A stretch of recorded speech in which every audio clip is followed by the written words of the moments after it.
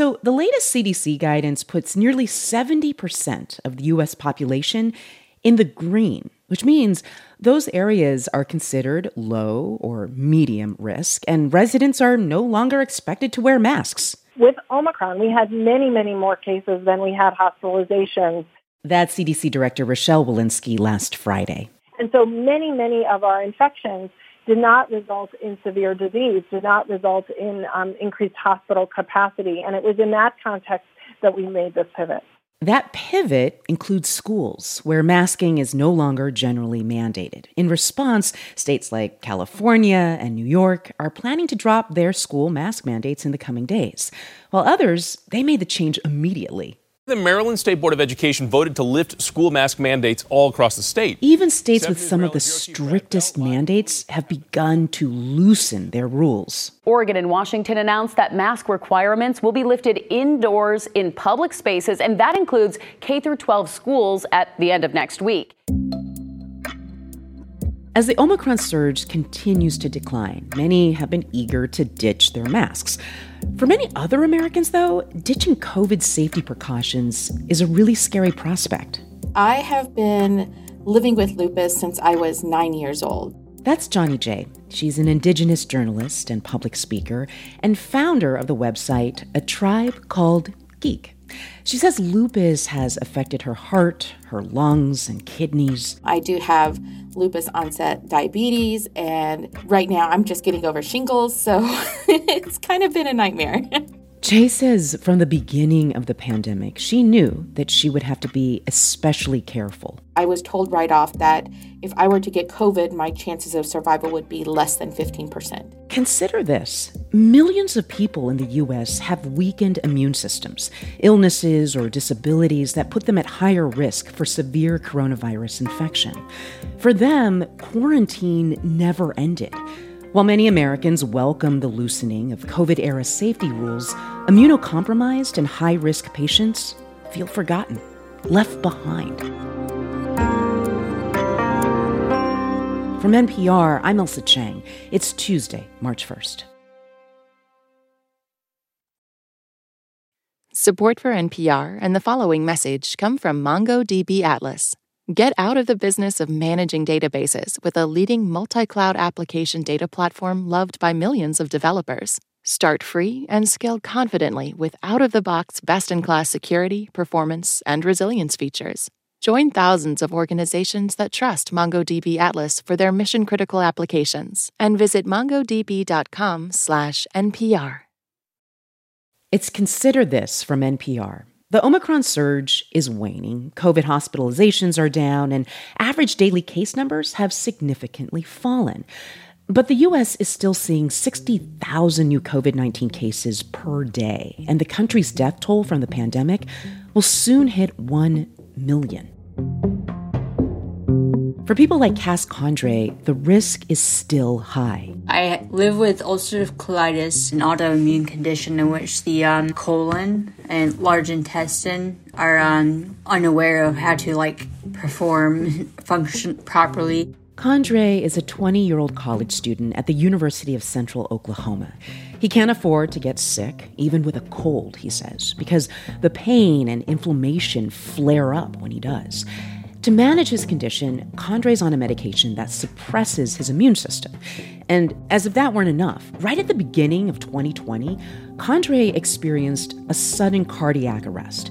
He was in a coma for 37 days. Being on a ventilator for that long has left my lungs and my respiratory system more vulnerable than the average person's.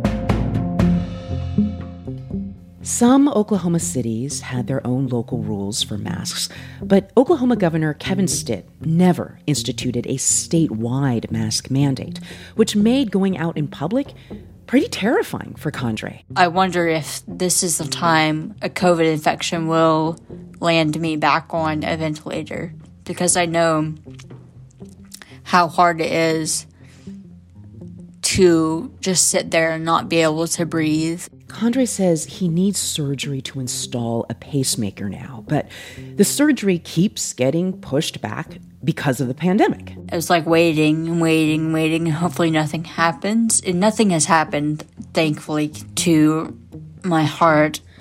It's like you're a ticking time bomb, you know?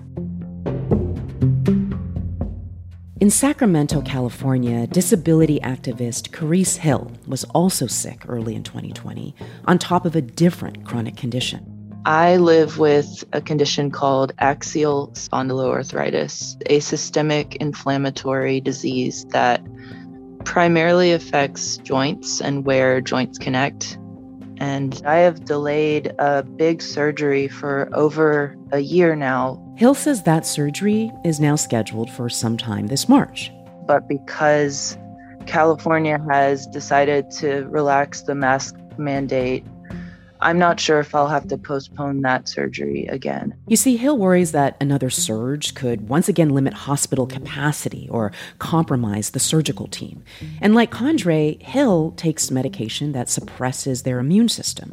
So they've had to stay isolated, sheltering in place, even after getting vaccinated. The only time I leave my home are for necessary in-person doctor visits. And doctors are the only people who I have physical contact with. Now, think back to the early days of the pandemic. Remember when people sang songs about washing hands, when people were wearing masks wherever they went, using Zoom to socialize and demanding flexible remote work accommodations?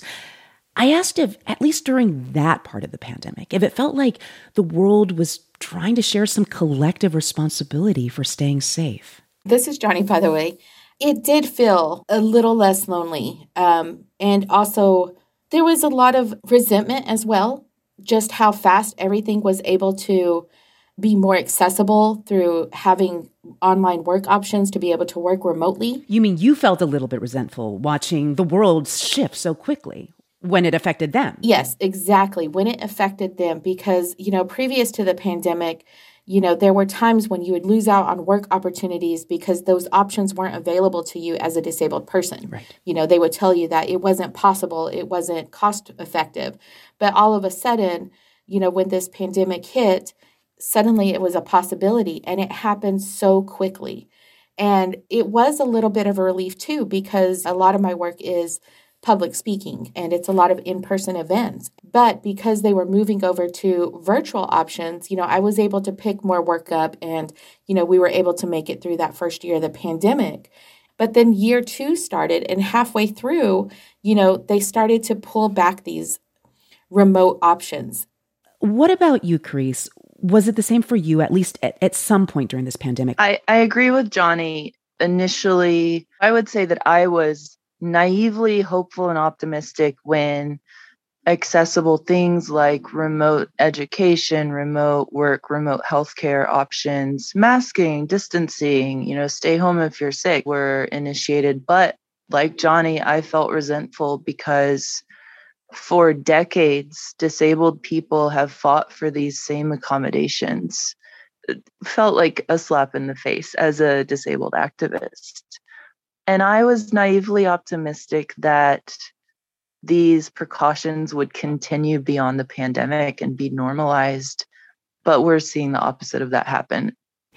So when did this feeling of, hey, maybe we are all in this together, when did that feeling start to fade? The most intense shift was when vaccines came out and the CDC was recommending that high-risk people, immunocompromised people of all ages be prioritized at the same time. And California decided to prioritize people over 65, but not immunocompromised people.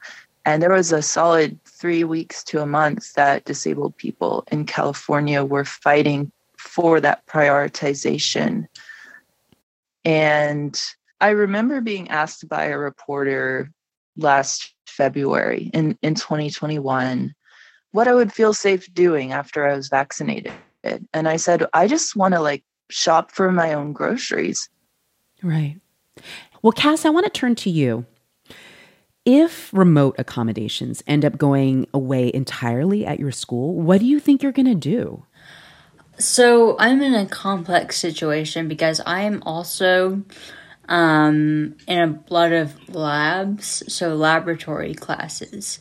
So Chem Lab, there's no way to make an online accommodation for that.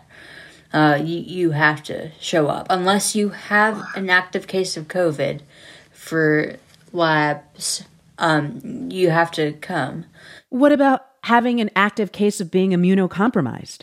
No. I know I really don't have any words for like how it works because I have to, get these courses done. Like it's like a core requirement, but it's really just a not great environment to be in if you are high risk. Certainly not. Well, that segues into my last question for all three of you.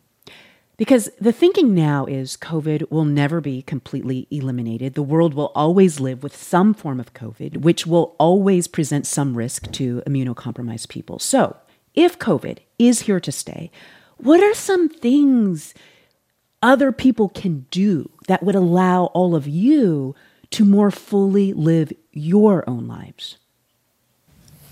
It's Cass. I guess I would just make sure you knowingly do not try to hang out or do anything while you are sick or may think you are sick, because every time I get sick, there's a chance that my ulcerative colitis will go back into a flare, and that is not a very fun time. Getting sick can trigger a flare, and obviously everything that comes along with being sick in a body that is already very medically fragile and complex is quite terrifying. So I just really wish people would not come to school or work or social situations or things like that sick. At a very minimum, stay home if you are sick. Johnny, what about you? What would you like to see other people do to allow you to expand your freedom a little bit?